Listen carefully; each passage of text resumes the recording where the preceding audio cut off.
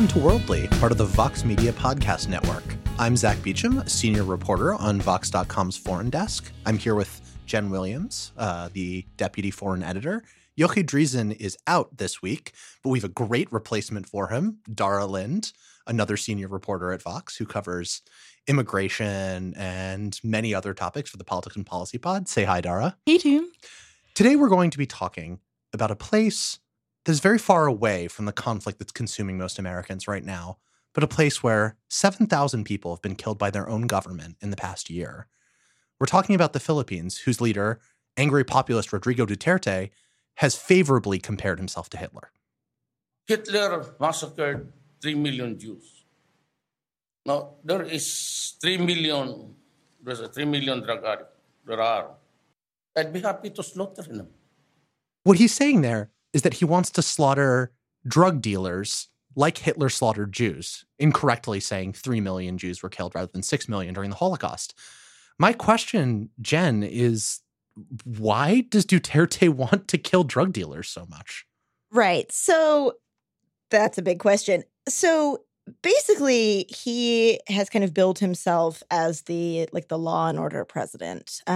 He was mayor of Davao in the Philippines, obviously, for about 22 years and bragged that he had killed many drug dealers and criminals when he was mayor. And he ran basically on this platform of cleaning up corruption, but mostly cleaning up the drug problem. Now, what's weird about that is that I actually was like, wow, there must be like a huge drug problem. If they're killing thousands of people, then it must be huge. And I looked, if you actually look at the data, it's not, I mean, it's not great. So according to UN data, the way they measure it, this one metric, it's, they look at the percentage of the population between ages 15 to 64. So the percentage of the population who uses methamphetamine in the Philippines is 2.35%. So that's the highest ever recorded figure ever in the Philippines that they've recorded. The U.S. is 2.20. So 2.35 compared to 2.20. Australia is like 2.9. That's one of the highest places for methamphetamine use. And the opioids and cocaine are way, way lower. So it's this big kind of push to be this authoritarian, kind of dictatorial, powerful law and order guy. And it's not to say there isn't a drug issue, but it doesn't explain why he's killing thousands of people. And I think the other thing to kind of, when we think of law and order, especially in the context of anti-drug policies in the United States, we tend to think of this kind of like 1980s tough on crime. You punish drug dealers really seriously through the criminal justice system. You let cops do, maybe whatever they want. But for Duterte, especially at the beginning of his career, this is all extrajudicial stuff, right? Like the killings when he was mayor of Davao were the product of this like shadowy death squad thing. It was literally called the Davao Death Squad. Yeah. And Duterte really loved kind of dropping hints that he might be involved in telling them who to kill. And like since then, one of the hitmen has come out and said, yeah, we like got the orders from this dude. He was there. But it's, it kind of challenges the idea that law and order is about kind of law and order equally when you have these not, above ground paramilitary groups, not like SASS style things, but these kind of shadowy death squads going around in the name of law and order, and everyone else is going, oh yeah, this is cool. This is fine. This is exactly what we want to see happening. Of course, I gather that kind of over the time he's been president, that's changed a little. And this week we saw a real development in terms of the police involvement. Yeah, 32 people were killed in one night. Which is the highest so far recorded by the police. But it's worth noting that the extrajudicial killing trend that Dara just talked about, that's still ongoing. Amnesty International estimates about 3,100 or so of the people who have been killed under Duterte in this war on drugs have been killed by the police. The other 3,900 or so have been killed by unidentified gunmen. And it seems very clear that they're government-sanctioned death squads. Duterte does this thing sometimes where he will literally go on television and read a list of names of people who he thinks are suspected of being involved in the drug trade. Not just dealers, even just users sometimes. Well, judges and politicians. So at one point, he literally read out 159 names one by one, just over and over and over again, reading these names, providing zero evidence. But there were top judges, police officers, and politicians. And he ordered on live television that the police officers be immediately fired, that the judges have 24 hours to report to the Supreme Court, and that politicians lose their government-provided security detail. So, like, all overnight. And there was, again, no evidence. This isn't like these people were all tried in, like, a real court of law. He literally just wrote up this list. And, I mean, who knows if they were even involved. One guy actually on the list had died a couple years before. This list there's no, like, process that they're really sitting down and, like, figuring out. And so the way it works, too, at the local level is basically the police will draw up this list of suspects and they send it to, like, the local community level leaders. And then they essentially put pressure on the local community leaders to both verify and, legitimize the list and, hey, add whoever you want, add some more. You should add some more. And so a lot of them will end up adding, neighbors they have beef with that has nothing to do with drugs, or a rival politician or somebody who doesn't mow their lawn perfectly, according to the homeowners association. I'm not sure if that's correct, but no, I don't think so. I'm guessing that's not right. But for the American context, you can see the kind of thing. And so then, they basically have this list of people, and then they essentially make it public. And once you're named, you have a couple options. You can do nothing and probably get killed pretty quickly. You can turn yourself in, and that's a whole nother issue. So they've had, I think it's, last I checked, it was in 2016, it was already at 600,000 people that turned themselves in. So I think probably by now we're approaching 1 million, I would guess. The prisons are overflowing. It's insane. And when you turn yourself in, you have to basically sign this pledge that says, I will never touch drugs again. I will never sell drugs. And then you have to go to, like, rehab or prison, depending on what they decide. And private rehab's too expensive. And they're all full. So they end up in these community rehab centers where they are taught Zumba classes. They're taught life skills like soap making and hairdressing so that you could go into some other profession, because I'm sure a drug dealer is going to be like, I would just rather make soap. So it's very strange. And then they end up, basically, they have to go through this once a week, like, evaluation to make sure that they're following through on their commitment. And if they're not, you're essentially fair game all over again. So it's not systematized in the sense that, like, they're looking through evidence and figuring out. It's literally just hit squad lists. And on top of that, the police get paid cash for every person they kill. They get nothing for every person they arrest. So I want to go back a little bit to Duterte's role in all this, because I feel like when you talk about lists of names, the image that is going to come up in American context is Joe McCarthy, right? This like very like single-minded, ideological, serious dude who was reading off these names of people who didn't necessarily have connections, but like it was part of this ideological crusade. Rodrigo Duterte, when he's not reading off lists of names, is a total loose cannon. Right. Like they're actually a Filipino reporter told an American reporter who was profiling Duterte last year before the election of Donald Trump, he's like, there are no slow news days in the Philippines anymore. And I was reading that in preparation for this episode and going, oh, I feel you. I know that life now. Yeah. I know that life. But it's because he's got this tendency to he will curse with abandon. He called Barack Obama a son of a bitch and then said, oh, well, I didn't mean it, but he'd better watch his back. He's been doing this flirtation with trying to end their historical alliance with the United States and realign with China. But there's a lot of stuff that he just says off the cuff from day to day. And other government figures tell the press to engage in some creative interpretation, to not take him literally. Take him seriously, but not literally. Right, exactly. And meanwhile, he's a politician who has built a career off building a certain plausible deniability distance to extrajudicial killings, and who's reading off these names, but kind of has this reputation because he's such a colorful figure that he shouldn't necessarily have his rhetoric taken as a statement of policy. It's also important to recognize here, just at a basic level, the Philippines is a democracy, right? This isn't a situation where Duterte somehow took power and then, set about abusing it to destroy political rivals or establish authoritarian control over his country. He might do that. The Philippines has a relatively recent history of dictatorship. It's a young democracy. But he was elected. he won a race on this platform. He essentially promised that he would clean up corruption and he would fight the war on drugs, and he would do so violently in the same way they did when he was mayor of Davao, this city on the southern island of Mindanao. And that was popular. This wasn't and it's still super popular. Yeah. The last I saw was that his approval rating was at 86%. So that is starting to slip in some way. So one big factor is the Catholic Church, which is incredibly powerful in the Philippines. And the Philippines has the world's third largest Catholic population.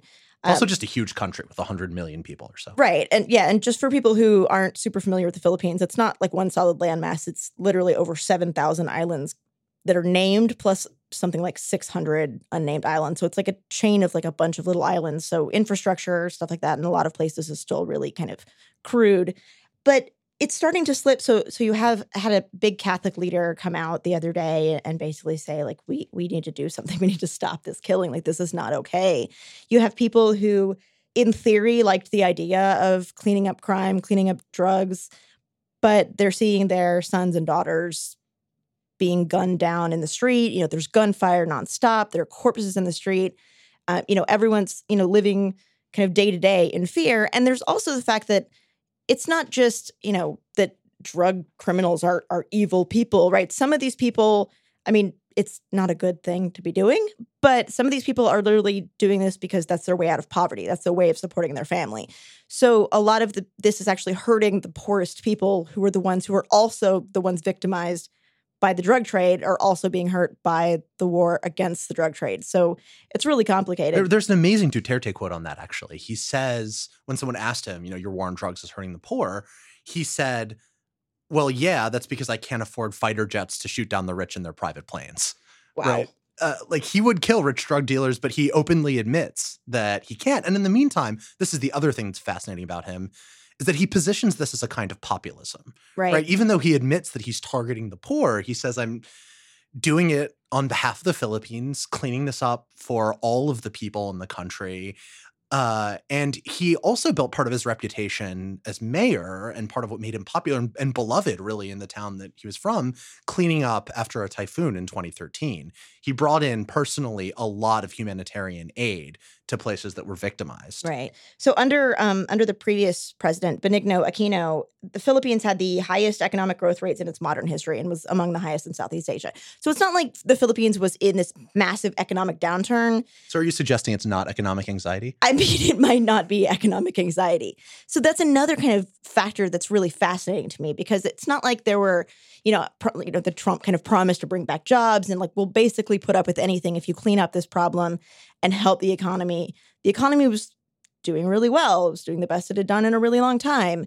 So it's kind of goes back to this whole, we want someone who's strong, who's powerful, who can, get rid of this drug problem. But at the same time, now that it's happening, it's well, okay, we didn't necessarily mean this way. And it's also weird, when we talk about him kind of being a dictator kind of style, or, the authoritarian strongman, there are other patterns of behavior that he's done that kind of lend itself to that. So in order to carry out these massive killings, right, he boosted the military and police budgets, but he did that by slashing the country's health budget by 25%, reducing expenditures on agriculture, labor, employment, and foreign affairs. So people don't really like that. But on top of that, the budget for the presidential office was increased tenfold and now includes a provision of $150 million for, quote, representation and entertainment. So while he's, doing this, he's cutting these programs that actually would theoretically help the economy. He's doing the stuff that's hurting the poor, and then he's building himself this kind of empire. So, I think that I worry that you might be being a little overly optimistic about the effect that this is having on Duterte's, approval ratings and public opinion. Because even though, there's an erosion, you do have people speaking out against him. We're still not talking about an approval rating that's sinking below even 67%. Absolutely. And I think that it's not as much of a mystery. On the one hand, we definitely have seen evidence in the past that law and order populism often does appeal to the very people whose communities are being hurt by it, because if they think that the real problem is vice and that's what's hurting the people around them, then they're willing to take aggressive measures, even if they understand that, like, it's going to hurt them and people that they love. I think the other thing here is that if you have a growing middle class, especially an urban middle class, which was, his base in Davao, that people can start to expect, well, now that we're richer, there's no reason we should have street crime problems. Like, now that we're richer, like, those people should go away. And I think, there is some kind of, even though you have people literally getting gunned down in the streets, there are anecdotal reports that people feel safer in Manila now, that they don't worry about street crime as much. And, how much that's based on, well, we have a tough guy as president. Right. So obviously there won't be crime anymore. Clearly it must be safer. Right. I mean, that's always really hard to disentangle, but I don't think it's that surprising that, people who kind of feel that it's now their right and economic status as a growing economy to not have to deal with this stuff anymore would support this very aggressive campaign against it. So, Jen, I tend to agree with Dara here, in part because I read this really great paper by a scholar at Cornell named Thomas Popinski, who studies Southeast Asia. The paper is called Democracy Against Disorder in Southeast Asia.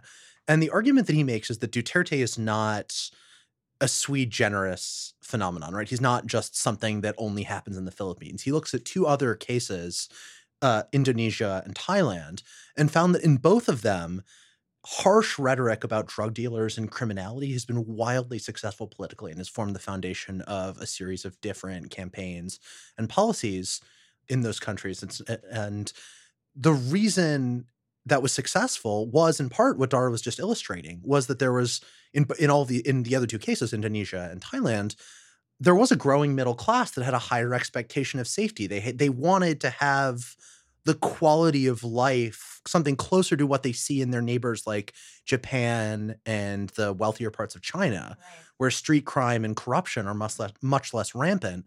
And they're willing to essentially tolerate massive human rights abuses and extrajudicial killings, which is what happened in the other places as well, to a lesser degree, but it still happened. When it targets the people that they see as a threat to safety, it really emphasizes the degree to which people value the appearance and the performance of safety over the real foundations of long-term stability and viability of a country. Right. No, yeah, I absolutely agree with both of you. I just meant to make the point that there are some, especially with the church kind of speaking out, there's some erosion of, because it was just wildly supportive before. Everyone was just super supportive, and you are starting to see some cracks in it. But I absolutely think that yeah, there's still tons of support. And I think your point, Zach, about the reality versus the perception, and Dara, you touched on this as well, is really fascinating, because there are nearly 1 million more people off the streets, right? Because they all surrendered and went to prison. It turns out that now the prisons are basically the headquarters for the drug trade, because everyone just went there. And now I think the Justice Secretary estimated that 75% of the country's drug deals in 2016 were traced back to one single maximum security prison, which is just insane. That's just massive. So it's not that like the drug trade is gone, but the criminals have moved to a different area. We don't have to see them anymore, right? Like, it's not in my backyard. I have this perception versus the reality that the drug trade is still thriving, right? Like, it hasn't gone away. And I think as long as it's kind of not there, we don't have to think about it, that people like that, right? We've seen that before with like cleaning up homelessness initiatives, right? As long as these, like, you didn't really get rid of those people or find them homes, you just kind of shuttled them off to other areas so that the wealthy kind of upper middle classes and upper classes don't have to see that and deal with that. I mean, I think the other part of that is that in addition to being, to a law and order rhetoric of anti-street crime, like Duterte thinks, has like, there's this anti-corruption, this performed outsideriness, right? Like, he's the first president to come from Mindanao. He's got like this, kind of, I'm not like a typical politician bravado to him. Right. There's a certain extent to which he can kind of be assumed to be taking on the establishment just because of who he is. And cough, Trump, cough. Yeah, I mean, and I think that even though, as Zach said, he can't actually go after the rich in the same way he can go after the poor, that he does have that reputation of like, if he could do it, he totally would. He did it, in Davao, like he actually didn't allow, businessmen to get off with impunity and that kind of thing. So there's a certain extent to which, in the same way that the out of sight, out of mind problem allows people to think that they're safer when it comes to street crime, distracting from corruption just by being someone who can be trusted to take on corruption and keeping all the attention on yourself as opposed to other politicians allows people to think that the system is somehow no longer corrupt. Right. I think, and Zach, when you said, cough, Trump, cough, I don't think we should actually just skip over that fact, right? I think it's actually really important because there are a lot of parallels. It's not to say in any way that Trump is, clearly on the level of Duterte in terms of gunning down thousands of people in the streets, right? But when you talk about that, if you think about, the Muslim ban, right? It basically banned, at first it was 7 countries, then they went back and changed it to 6. But, 7 Muslim majority countries, none of which had citizens that had carried out, massive terrorist attacks in the United States. And I've written about this and others have written about this, that if you were going to pick certain countries or certain places to ban, those weren't the right ones. It didn't even make sense in a counterterrorism way, let alone humanitarian and diplomatic and all the other issues. And it's the same kind of thing, right? If a lot of supporters were like, well, yeah, he's cleaning up, the immigration, he's keeping those terrorists out. And, the details, whether or not it was actually going to make a difference, were kind of irrelevant, right? The vital difference, and it's funny, people ask Duterte about this Trump comparison because it gets made a lot, right? 2 people who promise to restore law and order to their countries, who claim that they alone and their tough guy, blunt, brash speaking, whole shtick can fix the country's problems. Everyone notices this. And what Duterte says when you ask him is, and this is more or less a direct quote, "I am not a bigot." Right? And he actually has worked for inclusion, particularly of the Philippines Muslim minority. It's a majority Catholic country, as Jen said, but the island of Mindanao, where he's from, is home to a large portion of the fairly large Muslim minority, including some Muslim separatist and Islamist groups. Right, he has been doing the good Muslim, bad Muslim thing a little bit, right? That's trying true. to go really hard against the Muslim separatist groups. Yeah, he's threatened. Abu Sayyaf is a terrorist group there that's affiliated with ISIS, and he has threatened to, quote unquote, eat their livers with salt and vinegar, I believe, which is, I think, probably the right condiment choice for human liver, but I wouldn't know. I wouldn't know. Yeah. Is it halal, though, is the question. Oh, Dara with the halal jokes. I'm a vegetarian, so I don't know. I don't really know. Also not a cannibal, I would imagine. Yeah, that's why I gave up meat, actually. I was just tired of eating humans. I eat animal meat. I do draw the line at literal human livers. But yeah, when you talk about Trump, too, he literally called up Duterte and congratulated him and said, hey, man, I just wanted to congratulate you. I hear you're doing a fantastic job with that drug war, with the drug problem. Right. And this is after, mind you, Obama had legit canceled a meeting with Duterte, which right. is the red card of performed diplomacy. The last time it had happened was after Putin took in Edward Snowden. It's we are mad at you. Yeah. And the ostensible reason was because, he called Obama a son of a bitch. But it was really because he was saying, if they try to bring up human rights, we are going to fight them. Right. And, the fact that you could engage in thousands of extrajudicial killings and not expect international opprobrium was right. A big problem for the Obama administration. For the Trump administration, it's great. They're doing what they set out to do. But the problem there is that, the U.S., because of the long kind of mutual defense treaty, because of the long security cooperation, because we're still doing security cooperation and helping, Duterte has said he doesn't want it. He doesn't want U.S. troops there to help, which is bullshit because he does and always has and wants them to stay because it helps fight a terrorism problem, right? But the problem is that because of that, the U.S. theoretically would have some leverage, right? They would technically, in a way that, maybe another country wouldn't say, hey, maybe could you chill out on some of the extrajudicial killings, or, we're going to maybe have some consequences, compared to, say, the UN, which 2 UN monitors basically criticized Duterte's extrajudicial killings, and he literally responded, and this is a direct quote, "Fuck you, UN." So, I guess he could clearly say that to Obama and called him a son of a bitch. But, whereas the UN may not have the kind of leverage, the U.S. actually has, that's some of the reasons why people in the U.S. Kind of defense and foreign policy establishment often argue for security and defense cooperation, is that theoretically it's supposed to give you some kind of leverage to be able to better train people and have some sort of say in trying to kind of curb their worst instincts. And whether or not that's true, we're not even trying anymore. Like Tillerson has literally laid out, foreign policy doctrine, basically saying we're not going to prioritize human rights. We're not going to prioritize, democracy promotion. We're just going to prioritize, national security interests. And so, for people like Duterte, it's essentially, a green light to just continue doing what you're doing, and we're not going to ever say anything to you. And then you have Trump literally congratulating him.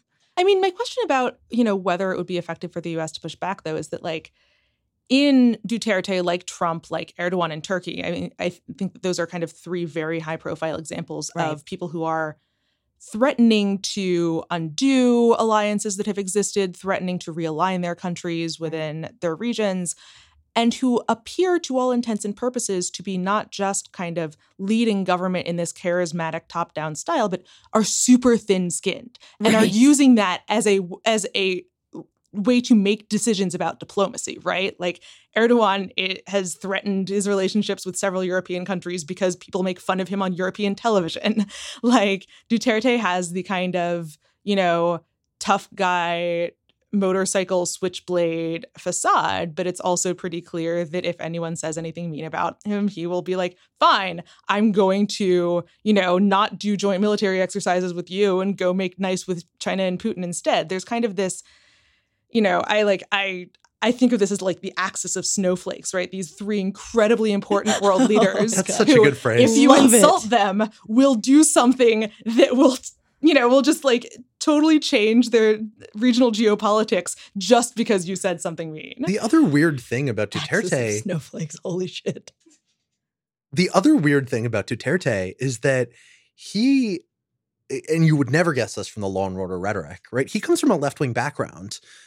His mentor was the head of the Communist Party in university. And he really came of political age during the Vietnam War, and that's what shaped his opinion of the United States. So it's not just that he was insulted by Obama, it's that this guy who makes a mockery out of the notion of the rule of law and democratic accountability, it comes from like a principled anti-imperialist background. Now, he's not acting on that. He's working with U.S. troops, special forces, to fight Abu Sayyaf. And while he talks about cozying up to China, there hasn't, in certain disputes, the geopolitical reality of the Philippines is that it is in conflict with China in the South China Sea. They have competing claims over different territory, and only an alliance with the U.S. could give the Philippines, which is nowhere near China's military potency, a degree of strength to back up any assertions it makes, because I don't think either Beijing or Manila at this point care that much about international law. So he's kind of boxed in, and he makes these big shows out of being angry. But I think a serious realignment away from the U.S.-led alliance system would be very difficult for him to accomplish. Right. I think, to be fair, I think there have been a few countries and leaders who were communist and or anti-imperialist who have engaged in massive state violence and repression. No. It's not about the state violence. It's about what we would code as obviously yes, right? Like, I'm not trying to say that there wasn't Stalin. Right. Just to remind listeners, Stalin is a thing. No, what I'm trying to say is that Law and Order rhetoric is coded in the United States as being a right-wing phenomenon. Absolutely. And we don't normally think of it as being a left-wing thing where it's all about, equality and lovey-dovey stuff, right? Like it's just, he defies the categories that we like to superimpose on politics in a lot of different ways. But when you think about, even here with Obama, right? Like he deported unprecedented numbers of undocumented people. So there is that. So, even the kind of conservative, liberal kind of breakdown isn't always real when you get down to policy kind of stances, and, it comes down to individuals. But I love, the axis of snowflakes is great. And if you think about dictators kind of historically tend to be pretty thin-skinned, right? Some are better political operators on the kind of international stage, and some will, take personal slights and not break a full alliance. But I mean, you even see, Kim Jong-un with the North Korea crisis that we've been kind of going through. We've talked about recently on the show a few times. We have this kind of machismo kind of back and forth, saber rattling, like who's tougher, who's going to blink first. And it's kind of a lot of that similar, that cult of personality that they're trying to kind of kind of create and construct. And it's not to say that that Trump is this, or Duterte even is this kind of Kim Jong-un-like figure. We're talking in different degrees to extremes here. But there is a kind of cult of personality kind of element to it. Right. Like the two go together. The ideological unmappability, like these are politicians who are less beholden to a political coalition, to a political institution than they are to the fact that the force of their personality makes them popular. And that means that their personal peccadillos become the means by which policy is made rather than competing claims that their coalition members make on them. If you want to go into the sociology here, Max Weber in the early 20th century called this charismatic leadership as opposed to bureaucratic leadership. And it's something that, the whole point of it is that you can't survive the death of the leader and continue to have a viable political system.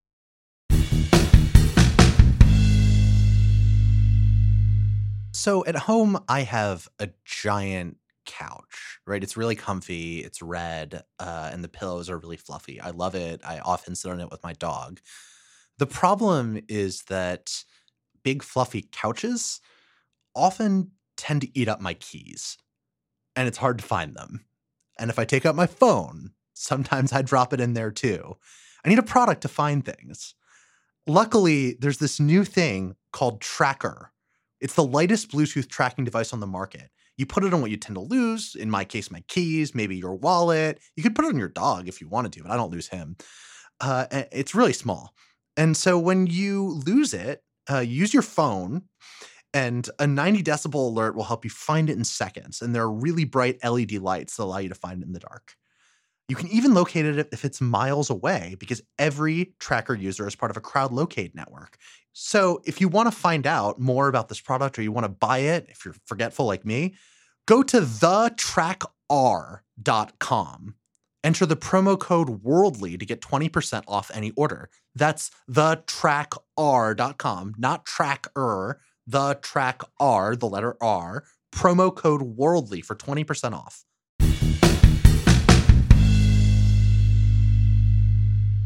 We're going to move to somewhere not actually that far away from the Philippines for our Elsewhere segment.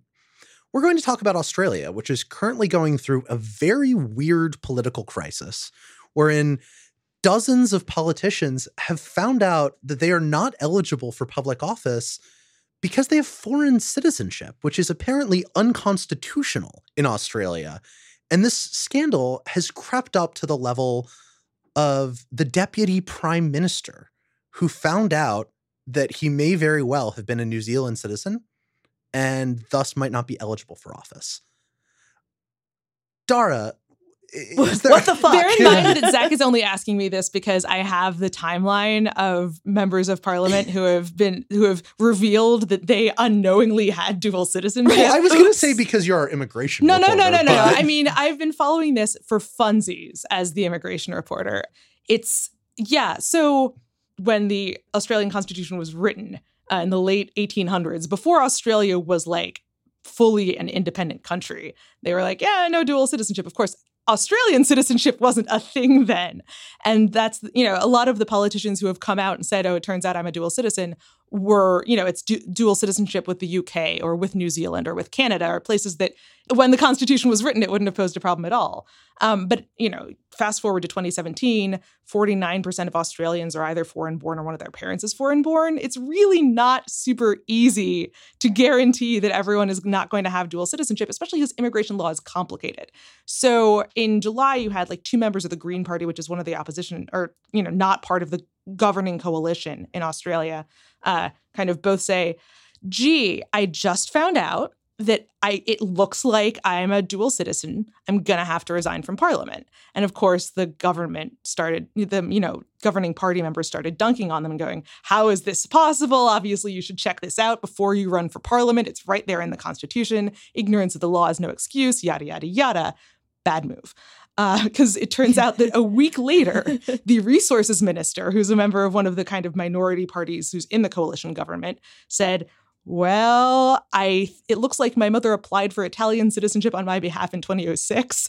I'm going to step down from the ministry while I figure this stuff out. I'm going to hand over my duties to Deputy Prime Minister Barnaby Joyce, whose name I'm mentioning not only because it's an awesome name, but because it's going to become relevant real quick. Another senator got referred to the High Court by his own party after confirming he was a UK dual citizen last week. And then this week, Deputy Prime Minister Barnaby Joyce steps up and says, so I found out from the New Zealand government that I might be a dual New Zealand citizen. I'm not going to step down. I'm going to let the High Court figure this out because it's not my fault. I didn't know I was a New Zealand citizen. The party to which the Deputy Prime Minister belongs, meanwhile, turns around and blames the Australian opposition of trying to get the New Zealand government to undermine the Australian government. It's like a conspiracy. Right. And it does turn out that a member of Australian Labor did ask the New Zealand Parliament to look into the citizenship of Barnaby Joyce, which is a weird, bad thing to do, but also not the same as a literal coup. At the same time that their Deputy Prime Minister has been going, gee, I got tripped up by the Constitution too, they're trying to go after 5 Labor MPs and saying if they don't resign, then we'll ask the High Court for them. So they're taking this. Labor's the left-wing opposition, the main left-wing party. Yeah. And so the government, even as several of its ministers, and just now, again, just on Thursday, the deputy leader of another party in the governing coalition said that she was a dual UK citizen. The governing coalition has suffered a lot of blows as a result of this, but they've still been super aggressive. Instead of saying, gee, maybe we need to revisit the Australian Constitution, they've been saying, well, yeah, this is our problem, but it's even more the Labour Party's problem. Right. But so Malcolm Turnbull, the Prime Minister of Australia, who had a famously horrible call with Donald Trump, in which Donald Trump essentially hung up on him, if I have this right, the governing coalition has a 1-seat majority in the lower house. In the lower house, right? So the threat is that they could lose that, and that would be a problem, right? So if they would be because of Mr. Joyce, right? Yeah. So if Joyce, but I just want to kind of go back and think about how bizarre this is. A lot of these are being found out because it turns out they once traveled on a UK passport, right? And they're like, well, how did you get that? You must be a citizen. But I feel like this is something you maybe would have to answer. And just to be clear, it's not unconstitutional to be in Australia or an Australian and have dual citizenship. It's that you can't stand for elections or be a member of parliament. Right. That would actually have made it easier, right? If Australia did not permit dual citizenship, none of this would have happened. Right. But I mean, there was there was one case of traveling on a foreign passport, but for the most part, this has really been a lot of people who were Australian born, whose parents were not Australian born, assumed that because they had not lived in these countries that wasn't going to be a problem for them. But citizenship law is really freaking complicated. Yeah. And it's not super easy to assume, you not only have to know the laws of your own country, but you have to know the laws of any other country that your parents could have derived citizenship from. So if I recall, one of these ministers who was caught up was born in Canada. Yeah. And that got them Canadian citizenship. Yeah, well, that's a bit obvious. So it turns out actually that the reason he didn't know is because his parents told him, incorrectly it turns out, that no, you have to actively apply to be a Canadian citizen if you're born there. It's not automatic. And he was like, oh, cool, so I guess I'm not a Canadian citizen. Turns out he probably should have Googled that instead of just trusting mom and dad. And then, the other one, I think Barnaby Joyce is the one who, moved from New Zealand when he was 3 years old. And then the guy who turns out his mother had applied accidentally for him. He's never even been to Italy. Right. He's never set foot in Italy. This is the thing. Italy has a very aggressive, if you have ever, if you have Italian descent, you should feel free to come home now position that it's adopted over the last decade. But dude's name is Matt Canavan. It's not like it's not like Maggio Caravaggio. Oh, God. We got shit for our French jokes last week. Now we're going to get shit I'm going to be Italian. in Italy next month, and I'm sure someone will be very mad at me. It's good, all right. But, it's not. We're sorry, Italian listeners. Yes. We love you. It is a complicated situation. And the reason that this is all in front of the High Court, instead of some of these people have resigned, others have not. There are just a lot of questions that the High Court of Australia now has to resolve, because there's a genuine question of, if you're a dual citizen, but you don't know you're a dual citizen, what is the mens rea standard, as they would say in the law? What is the knowingness standard that's being applied here? But the problem politically is that a lot of these dudes, including Barnaby Joyce, were the ones going around when it was just a Green Party problem saying, this is a black and white situation. Right. Turns out, oops, pointing fingers. So I was actually I was interested in this, obviously, and I was looking up how common is this, in terms of like the international community? Like, and it turns out that very, very few countries actually have laws on the books like this. Egypt is one, and I actually knew that because there was an issue. Egypt is even harsher. So it's not just that you can't currently hold dual citizenship. You can't have ever held citizenship in another country. And it gets even worse. You have to be born from two parents, neither of whom have ever had citizenship in another country. So we're talking hardcore. Not only have you only ever been an Egyptian citizen, your mother and father must have only ever been. And so during the 2012 elections, this actually was an issue. So a lot of presidential candidates who were running suddenly found out that like their mother had once traveled on a British passport or an American passport, right? So one of the Salafi party candidates ended up being disqualified because it turns out that like their mother had once had not just they weren't Egyptians, they were just dual citizens. They also still had Egyptian citizenship. So there are some countries where it's it's even stricter. But I mean, I don't know the U.S. law. I mean, I know you can't have, be president. You can't have, not be a U.S. citizen, right? Like a natural born U.S. citizen. But I don't know what the deal is with our Congress. Like, can you hold dual citizenship? So the U.S. generally takes a very broad view toward citizenship insofar as it doesn't have the kind of standards that other countries have about having to be descended from U.S. citizens. And one of the ways that comes up is anyone being born in the U.S. qualifies as a U.S. citizen. And another way is that you can be a member of Congress and not have and have dual citizenship. You can be a member of Congress and not have to disclose that you're a dual citizen even. It's, the kind of nation of immigrants thing, right, which took root in the U.S. very differently than it did in Australia, right, means, among other things, that it's very, even if to be president, you have to be a natural born U.S. citizen, there's nothing that's going to prevent someone based on where their family came from, based on their family history from participating in U.S. politics. This to me just underscores how arbitrary and cruel immigration law is more generally, right? It's kind of funny that this is the kind of scandal that's roiling Australia's political system. It's kind of funny in part because a lot of these are frankly privileged white people who are just finding out that they are suffering because of an anachronistic law.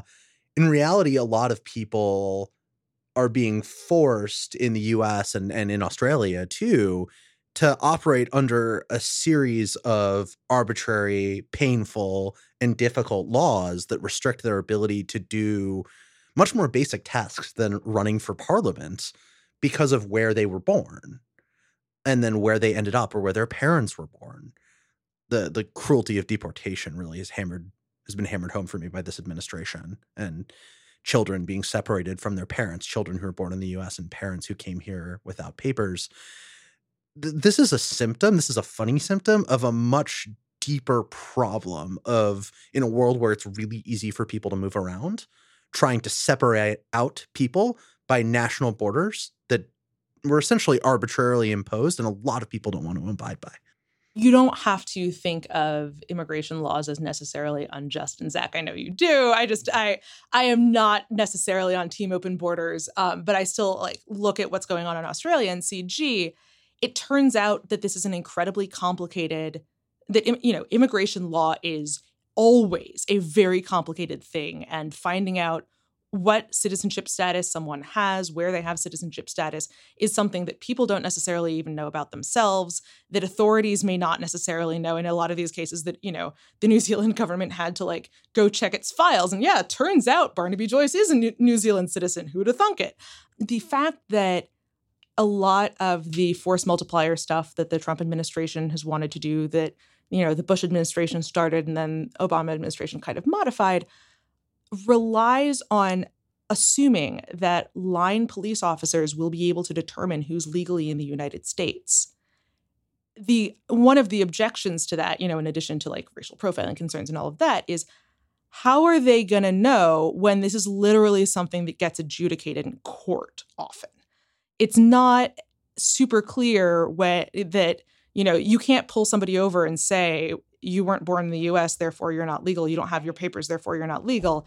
The fact that it's taking the entire Australian government is currently in convulsions because they don't know who's a dual citizen and what legal culpability they have for not knowing their citizenship status should really be a red flag for anyone who thinks that it's very easy to identify who's not here legally and deport them. Right. I also want to make a point, too, that, Zach, when you were saying that this is funny, and it is funny to us, especially, as Americans, like watching, like, how do you not know you're a citizen of another country? And it's kind of this wacky thing, and then we have people like Johnny Depp's former girlfriend, I guess, making fun of Barnaby Joyce for this whole, thing on Twitter. And there's a whole backstory with dogs. There's a whole backstory with dogs, and he wouldn't let their dogs in. Anyway, but I think it's also just important to realize that, like, there are serious issues that the Australian government is struggling to deal with. Like, there are serious problems with counterterrorism and immigration and things like that it's not good for anyone in Australia, probably, for the government to be collapsing, right?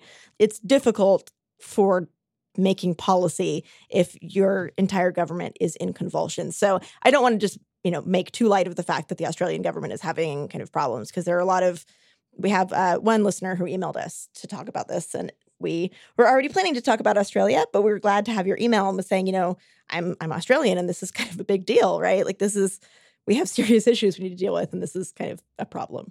I mean, I think a lot of what makes it funny is the historical irony of it, right? Right. We've certainly seen in the U.S. that there are moments during this news marathon where, like, the irony just gets so overwhelming that everyone has to make jokes about it. And I think that a country that Australia, more than any other country, was defined by the racism of its immigration policy through a lot of the 20th century. It was literally called the White Australia policy. And even to this day, while the government has made a lot of, has made strides in dealing with, treating its Indigenous population better, has made strides in de-racistizing its immigration system, it's taking a very firm line against, quote unquote, boat people, like refugees coming from the rest of the South Pacific. And so to see it brought into an immigration scandal that is essentially, as you folks have said, about white people problems, about other countries from within the British Commonwealth, is kind of a reminder that, as clear as the lines may seem to be between people who are coming here by boat and people who are, good immigrants, that those are not always as easily aligned as people might like. That's a perfect note on which to close out our show. I want to say thank you to my wonderful regular colleague, Jen, to Dara for joining us for this special episode. Thank you so much, Dara. Thank you, Dara. To our producers, Riyadh and Jillian. Peter's actually in Australia right now. Oh, right. Vacation. That's right. I forgot. A regular producer. And to all of you listeners, as usual, we appreciate you so much. We've tried to do a better job answering our emails at worldly@vox.com. Again, that's worldly@vox.com. If you guys want to get in touch, suggest new episode ideas, suggest elsewhere segments, tell us that our Italian accent is bad, whatever you'd like, tune in. Thank you so much for listening. And definitely go on to Apple Podcasts to rate and review. That is definitely the way that people find out about us and hear about us. So if you like our show, please rate and review. Tell a friend, tell 20 friends. Tell all your friends about us. You can also find us on Stitcher and Google Play and other platforms. So thanks, guys. Thank you. Bye.